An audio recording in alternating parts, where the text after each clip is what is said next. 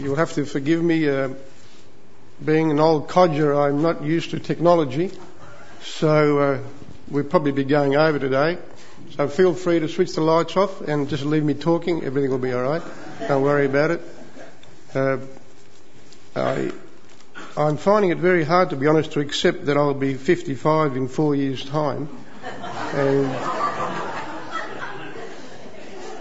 And I haven't got around to learning how to use this technology with computers and prints here on the wall here. So I'd like you to pray for me that I can find someone to learn from.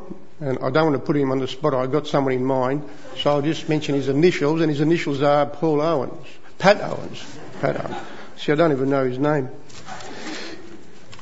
This morning we continue, as you can see, with a little sign up here, this very small little label on the wall, that we're relying on God. That is the series that we're dealing with. And I personally have been assigned the brief, so to speak. Sounds like a bit like Mission Impossible, doesn't it? The brief to bring us the beauty out of Psalm number 1, the richness of the original languages and what it presents to us in the form of relying on God. And I don't know about you people, but you see the sign and you see the title and you think, oh, well, it's a bit obvious, isn't it? We rely on God, but not so. We take it for granted. I've been famous in the past many years ago of getting on my knees and praying to the Lord, and when I finish, next thing I know, I'm rolling up my sleeve and saying, okay, now where do I get started? And you think, you can imagine him standing there and say, well, hello, I thought you asked me to help you. And but praise the Lord, quite a few years now, I have been relying on him, and following on from what Brendan said, it is a sensational feeling to share with you. Sensational feeling to leave everything in his hand, whether you want something in life. And it's a bit like cricket. I love my cricket. The batsman in cricket. God does answer prayer, and he answers prayers in 3 ways. Yes, no, and wait.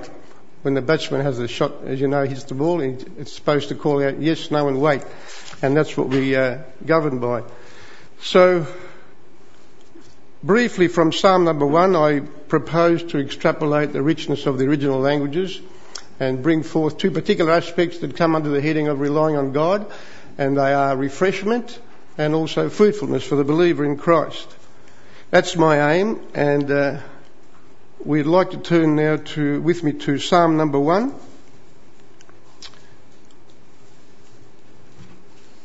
And I'll read it for you. I don't know what it is in your particular Bibles. I'm using a different Bible, so they don't hold it against me. Psalm number 1.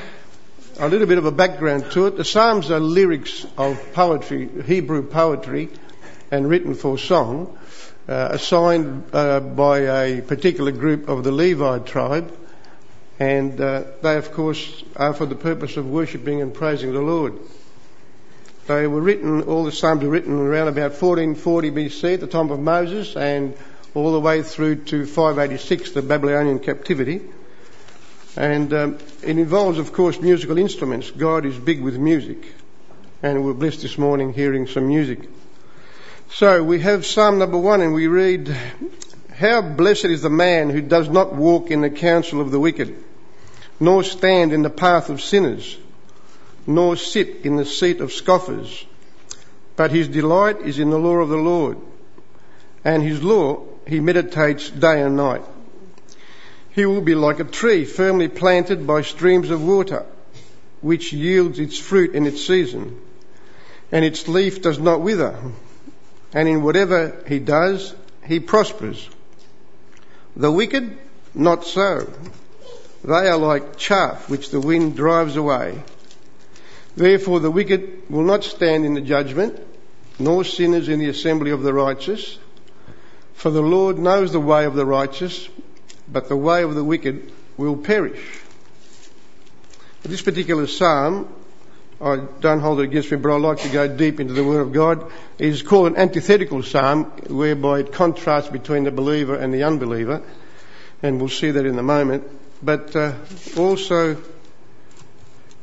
we read verse 1, "How blessed is the man."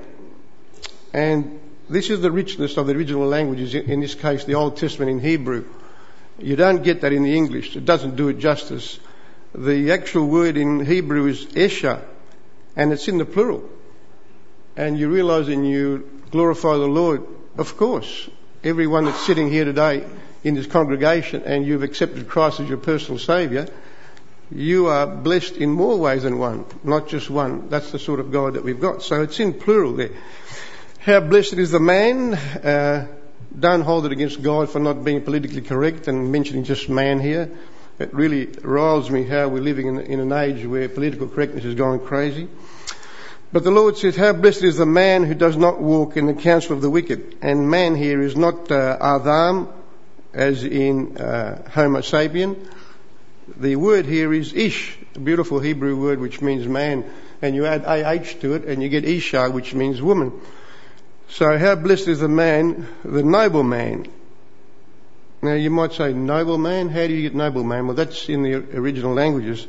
And we are noble. Adam came from the hand of God. Nothing comes from the hand of God that's not perfect. And when we're regenerated, we become noble. As we read in Peter, we are a chosen race, a holy nation and a royal priesthood. And you have the right to go before God in prayer and acting as a priest. How blessed is the man who does not walk in the counsel of the wicked. So you can more or less say, another way of saying it is, oh, the blessings of the man who doesn't walk in the counsel of the wicked. Counsel here means a thought pattern, and the wicked is a synonym for ungodly or unjustified person who's a believer. Nor stands in the path of sinners. Sinners being a synonym for unbelievers. He doesn't get involved. He doesn't keep company. The believer doesn't keep company with people who are doing the wrong thing. And we also read, nor sit in the seat of scoffers. Now, scoffers is a beautiful word in the Hebrew. The word is lutz. And originally it meant stammer. So somebody would have a speech impediment and they would stammer. And you can just imagine people mocking them and going, lutz, lutz, lutz, lutz. So it became to be known as mockery. But he delights in the law of the Lord. And the law of the Lord, of course, is the scriptures, the Old Testament scriptures, the Word of God. Delights here, the Hebrew word ketetz, means he actually comes from a love angle and he desires with love in his heart. I'll just catch up on my notes here. I'm going too fast.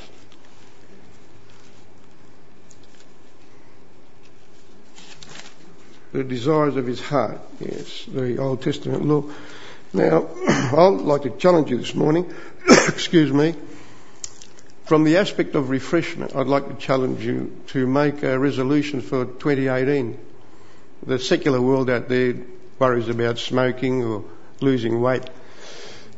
I feel that we should glorify the Lord. Now, the elders have made a decision, God bless them, and they should be highly commended, that 2018 becomes a year whereby we raise the bar, so to speak, and we increase our knowledge of the Lord by getting into the Word of the Lord,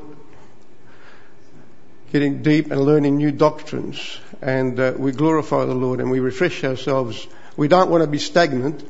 As somebody said, if you don't progress, you're actually going backwards because you're not learning any new and you're starting to forget what you already know, so you're actually going backwards. So I'd like to challenge you with that this morning, and I pray that if it's by the Lord's will that I'm asked to speak again, I'd like to share with you some wonderful things that I find fascinating. So I'd like to whet your appetite. For example, in Genesis 1:1, in the English there's 10 words. In the beginning God created the heavens and the earth, but in the Hebrew it's 7 words, and those 7 words mean so much. Would you believe they actually debunk 8 faith systems, 8 religions, those 7 words. The Bible is coded. I don't know if you come across it in your studies, but a Jewish rabbi worked out the code in 1996, but of course you don't hear much about it, do you? And it's absolutely sensational. I get all goosebumps because the Word of God is coded, whereby every 49th letter means something and forms words. It's sensational.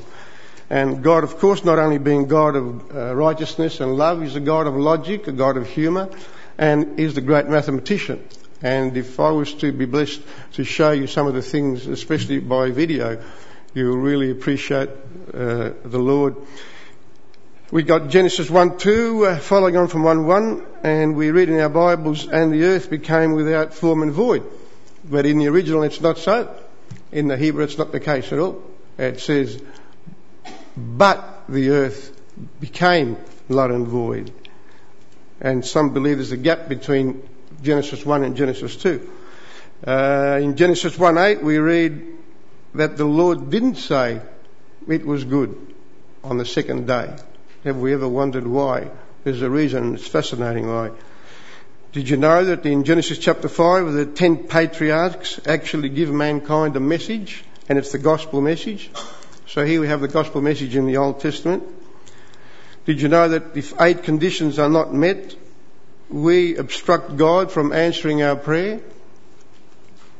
There's a doctrine, of course, of Jesus Christ and his two natures, which I find personally fascinating. In theological terms, it's called the hypostatic union, whereby Jesus was undiminished deity, but true humanity at the same time. And it's a difficult one to come to grips with. Then we have the teaching of 40 things that happen to a believer at the precise moment they accept Christ as Lord and Saviour and they're generated. Have we noticed in Genesis, for example, that the door of the ark remained open for 7 days? Everything was ready to go, but it remained open for 7 days. What's the meaning behind that? And is there a parallelism regarding that? Parallelism, it's hard to say. Do we realise as a congregation that at this very moment, 21st of January 2018, where are we on God's clock? Where are we on God's calendar? Well, do we realise that we're actually in Daniel 9:24 to 26 and in Revelation 3:14, the Laodicean church?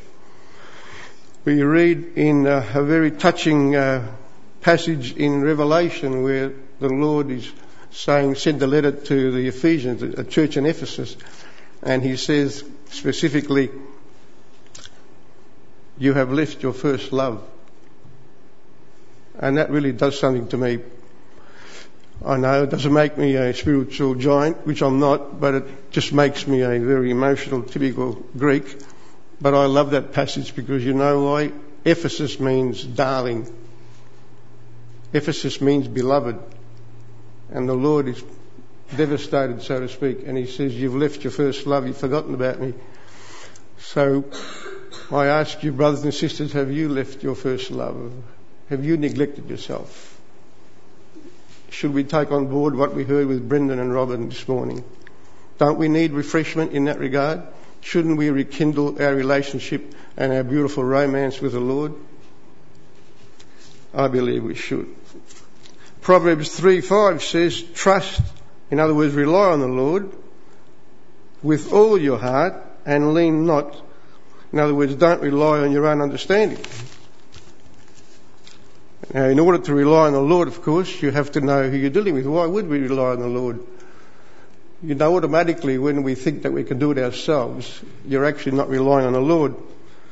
So we have to satisfy in fairness, and God, of course, has got nothing to fear. He, in fact, says in Thessalonians, as we know, test all things, hold fast that which is good. And so we look into the character, the divine attributes of the Lord, his credentials, so to speak, so we can be satisfied. Well, after we look into you, maybe we should rely on you. And we find that firstly, the Lord is sovereign. Psalms 2:1-4, Daniel 4:35, God is eternal life. Genesis 1:1 and John 1:1. By the way, another example of a very poor translation. We read in Genesis 1:1, Bereshith in the Hebrew, which means in the beginning. And in John 1:1 we read Enadhi in the Greek. But that's terrible because how can it be a beginning when God doesn't have a beginning? So it should actually say in eternity past. And Psalms 102:27 talks about the attribute of the Lord who's got eternal life. Our Lord is omnipotent. Genesis 17:1. Isaiah 55:11. So seeing he's all powerful, why wouldn't you rely on him? He is omnipresent. Psalms 139:7-12. So you don't have to drive somewhere to see him. You don't have to go to a Benny Hinn concert, because that's all it is, it's a concert. And you don't have to wait for the Lord to come, because he's with you. He's with us at the moment. He's with us right here. God is omniscient, which means all-knowing. Romans 11:33-34. 1 Samuel 16:7. He is righteousness. God hasn't got righteousness. He is righteousness. Psalms 145:17. So you can rely on him actually to make the right decision. God is justice. Romans 2:11. Again, a mistranslation in your Bibles. Some of you might have a Bible that says that God is no respecter of persons. That doesn't say that at all in the original. It says that for there is no partiality with God. God doesn't play favourites. So again, why wouldn't you rely on him? God is love, which of course is the overriding attribute of the Lord. 1 John 4:16. And God is immutable. He can't change. Psalms 126:27. This, by the way, again, I apologise, it would have been beautiful if we could have it on the wall there. Hebrews 13:8 says the Lord doesn't change, so because he doesn't change and he's perfect, then you've got no risk in relying on him. And finally, God is truth. This one really does something to me, and I'd like to share it with you. It would have been great if we had it by the projector. In John 14:6, the Lord says, I am the way, the truth and the life. But I'd like, on this particular occasion, if you'd like to turn into your Bibles to John 18:33, and there's a particular reason why I'd like to share with you John 18:33.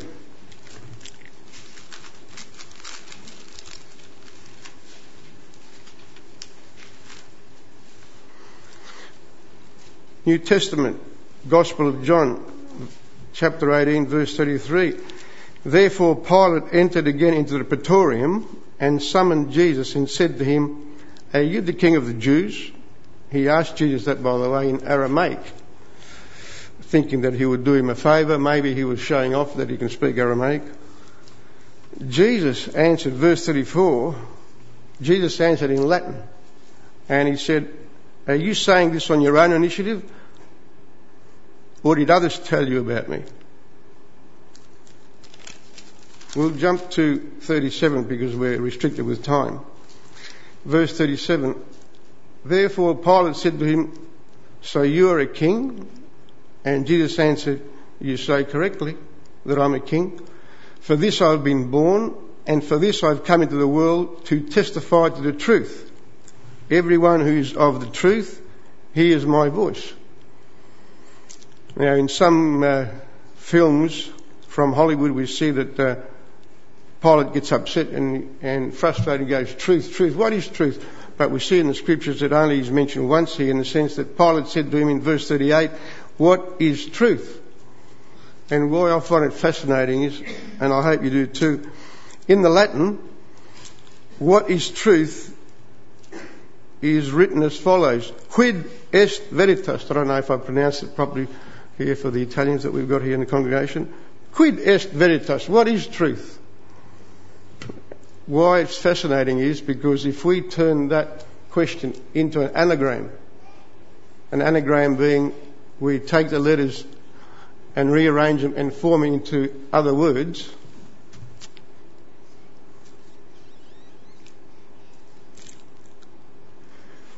the letters forming the words quid est veritas, what is truth, become est vir qui adest. And est vir qui adest means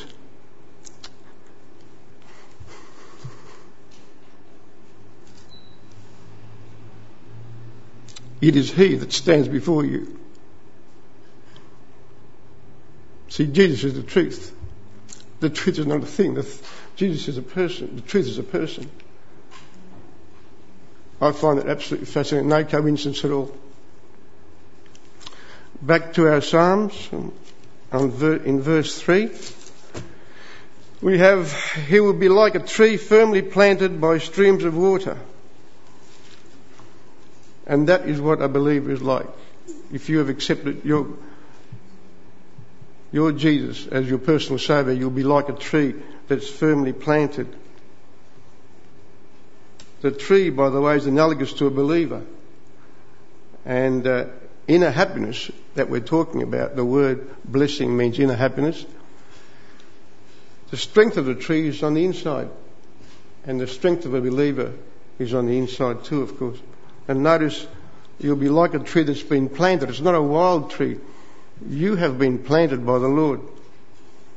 In Matthew 15:13 we read, Jesus answered, "Every plant that my heavenly Father did not plant shall be uprooted." And it's planted by streams of water, streams here meaning many doctrines. So if you are a tree and you're rooted into the Word of God, the Bible, you will learn many doctrines. And you will have inner blessings. You will have Isha. If you're firmly rooted, and all of us this morning are here and we have problems. We have dramas in our life. Everyone is hurting. Everyone's in pain. If you are firmly rooted, when adversity strikes, although you can get shaken, although you can be affected by storms, although you might lose the occasional branch in the wind, nothing will uproot you. Your Christian life will have stability. Your roots will receive nourishment, and you will learn doctrines. And the word water here symbolises the Word of God. So if you're by the water, if you're always leaning on the Word of God, you can't go wrong. Continuing in verse 3, we see which yields its fruit in its season. And here's another perfect example about the original languages. How am I doing for time there? In the original languages, Nathan is the word for yields. And why it's important is because in the Hebrew grammar, they call it the Pal stem. Nathan is in the intensive form, signifying intensity and pressure. And how that applies to us is the tree, that's you and me, can produce fruit under intense pressure if we are stable, like we heard just before. Under pressure, intense pressure and stress, even to the point of death. If we take it all the way and we perfect and edify the Lord, we can be stable and even under stress in the form of a death of a loved one. We can be stable. And its leaf does not wither. In other words, the faith does not cease. And the presence of the leaves means that there's an indication of fruit when there's leaves there. So we come to the fruitfulness aspect this morning of our study and the message, which is the believer producing divine good. There's two types of good we shouldn't get mixed up with. Divine good, whereby we give glory to the Lord, and there's also human good, where we do it in the energy of the flesh, and we look for the applause, and we wait to hang around and sign autographs, and we give the glory to ourselves instead of the Lord. That is human works, and of course that gets burnt in the judgment seat of Christ.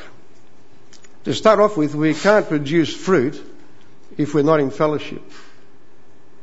And I'd like to pose something for you this morning, a bit like the advertisement with the Japanese trucks. Please consider. Can you possibly tell me that you've got peace if you believe you can lose your salvation? How can you say you're relying on God if you believe that? Please take it on board. I tell you because I love you and I care for you. You can't. You'll never have peace, by the way. Doesn't matter which country you go to, which church you go to. If you can't rely on God's word that you're saved, you won't have peace. You won't have stability. You can't lose your salvation, but you can lose your fellowship. And why would it be very difficult to follow? As parents, the same thing. Does your child stop being your child when something goes wrong? But he's in the bad books, or she's in the bad books, isn't she? So he's out of fellowship until they come back into the fold. And Jesus will bring you back into the fold. He's gorgeous. I love him. He will start off with a feather. He'll say, come on, Raph. Come on, Judy. Come on. You know better than that. And if you don't listen, the longer it takes, the worse it is, because the feather turns into a hammer, and the hammer into weapons of mass destruction. But eventually he'll bring you back. So you can lose your fellowship. Why do I mention that? Because if you're out of fellowship, you can't produce fruit. So we've got the famous phrase, verse in the Bible, 1 John 1:9. If we confess our sins, and confess, by the way, is like the court of law, whereby you have to name your sin, cite the sin, C-I-T, and not just say I sinned, you have to name the sin and say, this is what I did yesterday, Lord, I stole something. If we confess our sins, he is faithful to forgive us our sins. So we can rely on him. And then it says, and cleanse us of all unrighteousness. In other words, automatically he cleanses us from the sins that we don't even remember we did. Or we did them, but it wasn't willing. In Psalm 50:15 we see, call upon me in the day of trouble. I shall rescue you and you will honour me. Now when the Lord said that and we read that, do we believe that? Isn't that totally appropriate to what we're talking about today? You notice, by the way, and some miss this, when Martha came to Jesus and told him about Lazarus, you missed the boat, JC, you're a bit late. He's dead. In fact, he stinks. He's been dead for 4 days. And he said, I am the resurrection and the life. And then he said, do you believe me? We shouldn't miss that last part. He said, do you believe me? So do we believe it? Do we believe that if we call upon the Lord in the day of trouble, he shall rescue us and then we honour him in return? In John 15:7, Jesus says, my Father is glorified by this, that you bear much fruit and prove to be my disciples. How appropriate is that to this series of relying on the Lord? Finishing off now in verse 3, in Psalm number 1, we read, and in whatever he does, he prospers. Not quite a good translation. The original actually said succeeds, because success and prosperity are two different things. But it's interesting, the word does. See, the English language doesn't do it justice, like I said.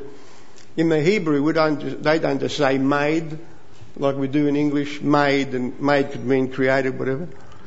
And we see in Genesis the beautiful Hebrew words bara, which means ex nihilo, created something out of nothing. And we read asa, which is the word here, created something out of something. And we see the word yatseh, which means to sculpt something that's already there. And the beautiful word bana that applies to you women. See, the Lord bana'd the woman from the rib. He built her. You check your Bible, it actually says in the original languages, the Lord built her from the rib. And here we got asa, which means creating something out of something. And why is it important? Because it means that when we produce fruit, it's because of the Lord providing something in the first place. So we're making something out of something. And the believer, that's you and me, who does that, succeeds every single time. The Hebrew word tzalak means succeeds, and it's in the causative stem in the Hebrew grammar, which means the Lord causes us to succeed if we leave it up to him. Now the question I posed to you this morning, and I don't want you to answer me, is, do you need spiritual refreshment? Are you comfortable in your comfort zone? Do you get a little bit worked up when someone challenges you? But of course there's nothing wrong when you challenge somebody else. Don't you believe that we should as a church go forward and be a wonderful example to the rest of the community? Don't you think we should heal all our wounds of the past and put it behind us? No one's perfect. This is a perfect time, I put it to you, to go forward with refreshment, which can only come from the Word of God. And when it does, it stabilises you. And we will be blessed. Because, praise the Lord, Judy Harris had the guts a while back to stand up here and say the church wasn't getting blessed at one stage. We won't get blessed if we don't have forgiveness. Which reminds me, what's more important in 1 Corinthians? It's love, isn't it? And without sounding arrogant, I'll use myself as an example just to bring the point home. So I'm a semi-professional builder. Big deal. So I might have the gift of Bible teaching. If I haven't got love, I've got nothing. If I don't talk to you out in that foyer and I intentionally go past you, if I don't answer your phone calls and texts and emails, if I'm not there for you, I have got nothing. All the gifts go to waste if I haven't got love. Are you happy? Would you say you've got inner happiness this morning? Or is it circumstantial? You win lotto, you feel fantastic. 2 days later. Have you got inner happiness? You won't get it if you don't rely on God. So what should we do to produce good fruit, which is divine works? Again, I'll get you on this particular occasion only. Bear with me to turn to Galatians 5:22. We should know what it is by now, dealing with the fruit of the Spirit. Galatians 5:22.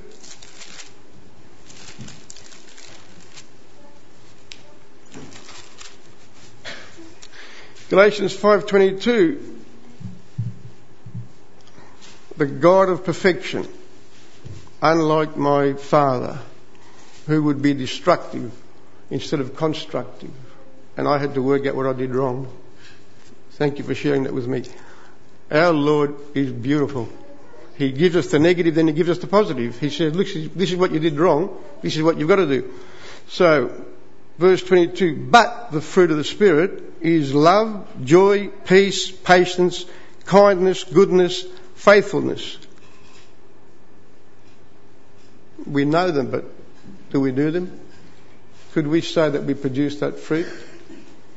Notice how love is the first one, which is pretty obvious. But the one that's a real sore point with me is joy. I mean, for you to be number 2 on the list there, joy. That's big stuff. That's heavy. Where's that joy? You can't have joy if you're looking over your shoulder wondering if you lost your salvation. We won't get into the arrogance aspect of it, whether it's blasphemy, but we will say you're not actually relying on the Lord. You won't have joy. And so, will you have peace? We heard this morning you won't have peace. If you don't rely on the Lord, who is the Prince of Peace, how can you have peace? And patience, perhaps I can put something into your mind that will help you remember that, regarding a joke that we probably all heard. Someone praised the Lord and said, Heavenly Father, I want patience and I want it now. Kindness, a little self-explanatory. We love it when people are kind to us, but we don't have time to be kind to others. Goodness, faithfulness, gentleness, self-control. Whoa, I've got a soft spot for that one. Self-control. Boy, is that missing in the world today, especially Christians. And yes, I will go on record as saying it. Some of the best people in the world are Christians. Now wait for it. Some of the worst people in the world are Christians. Some you don't want to touch with a 20-foot pole. You love them. You love them from afar. You've sacrificed yourself for them, sure. But some are unbearable. And one reason is because they've got no self-control. Against such things there is no law. Now, because of time restrictions, we won't go through the last 3 verses of the psalm, which deal with the unbeliever. Psalm number 1. And it deals with the unbeliever in the form of judgment, how they will be judged. I thank you for your patience, and I'd like you to bow your heads and close your eyes for privacy.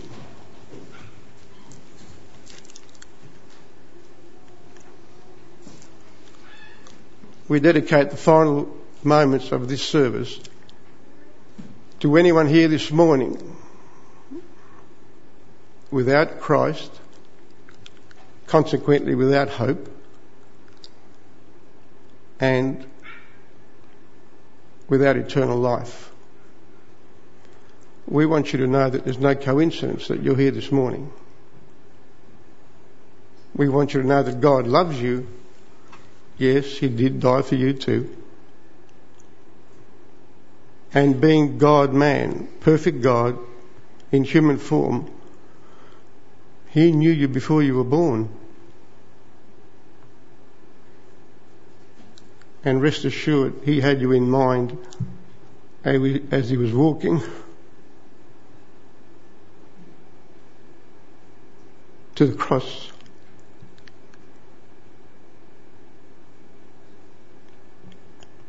Now, Joseph Smith, Alan White, Charles T. Russell, Muhammad, Krishna,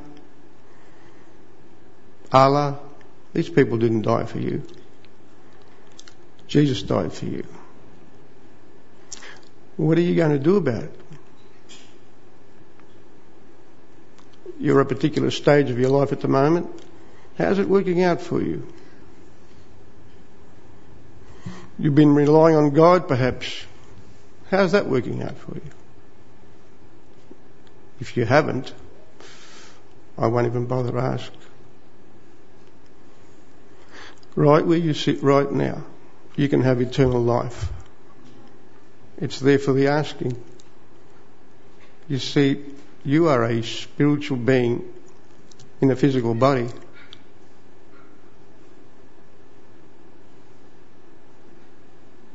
Eternal life is what matters. Hebrews 9:27 says, "It is appointed unto man once to die and then judgment." Once you die, that's the end of the ball game. Can you guarantee it, if I gave you a pen and paper, that you will live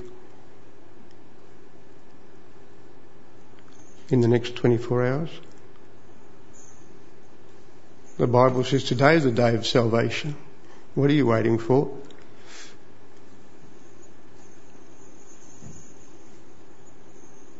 In prayer, in your words, no one else's. Consider that the Lord of the universe came down to you, made the first move, and died for you. This life is just one big exam. Your life is one exam, and it only has one question on the exam paper. What think ye of Christ? What do you think about Him? Just a person? Impossible, couldn't have done what He did. A good teacher? There's plenty of those. What makes Him so special? 2,000 years ago, people are still dying for Him.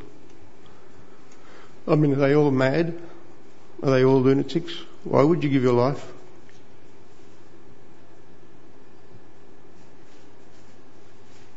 He loves you. You know, in the religion of Islam, their God, I'll repeat that, their God, not our God, has got 99 names and titles. Not one of them is love. Not one. That's the difference between Christianity and everything else. Just two categories, by the way. Everything else is, look at me, look at me, look at me. Aren't I great? Look what I'm doing, God, and make sure you please you notice and that you bless me, huh? Christianity is look what God did for you.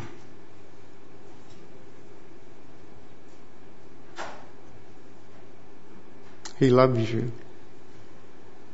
In every other faith system, the follower loves God, their God, But with Christianity, God loves you and He's proved it. What are you going to do about it?